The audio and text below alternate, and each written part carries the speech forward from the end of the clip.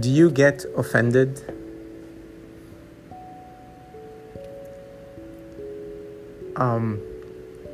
A lot of us get offended to things that happens around us, people saying something, whether it's directed at us or people that we like or a group that we like, or criticizing us. And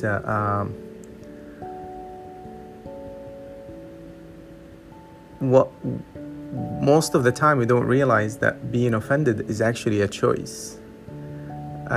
It is allowing yourself to be upset, to feel hurt, and allowing another person to hurt your feeling. And my question to you, do you actually get offended easily? And why would you let other people be in charge of your feelings?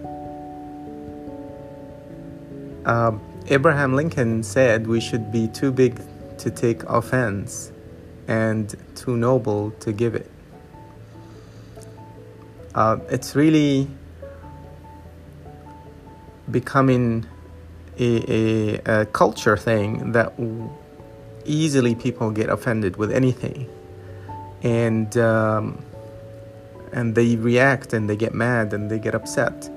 And what we don't realize that it's truly life. It's only like 10% what actually happens to you, and 90% of how you react to it. And if you take offense in anything that's said or done, then you're gonna be mad most of your day. Then you're not gonna be happy. Darren Hardy said, really whatever offends you actually reveals you. So maybe we should look at the triggers, like what is that triggering me? What is that inside that's been revealed? What am I being repressing? What part of insecurity, what about of self-worth or identity that I am not very secure about, that this actually triggering?